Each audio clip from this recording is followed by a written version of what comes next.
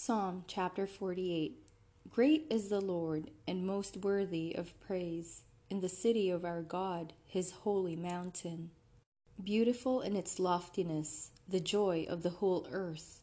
Like the heights of Zaphon is Mount Zion, the city of the great King. God is in her citadels, he has shown himself to be her fortress. When the kings joined forces, when they advanced together, they saw her and were astounded. They fled in terror.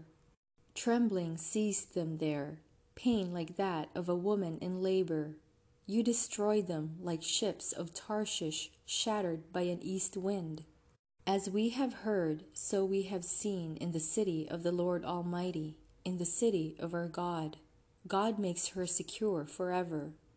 Within your temple, O God, we meditate on your unfailing love.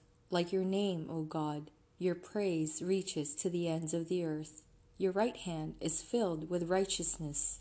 Mount Zion rejoices, the villages of Judah are glad because of your judgments. Walk about Zion, go around her, count her towers, consider well her ramparts, view her citadels, that you may tell of them to the next generation. For this God is our God forever and ever. He will be our guide even to the end.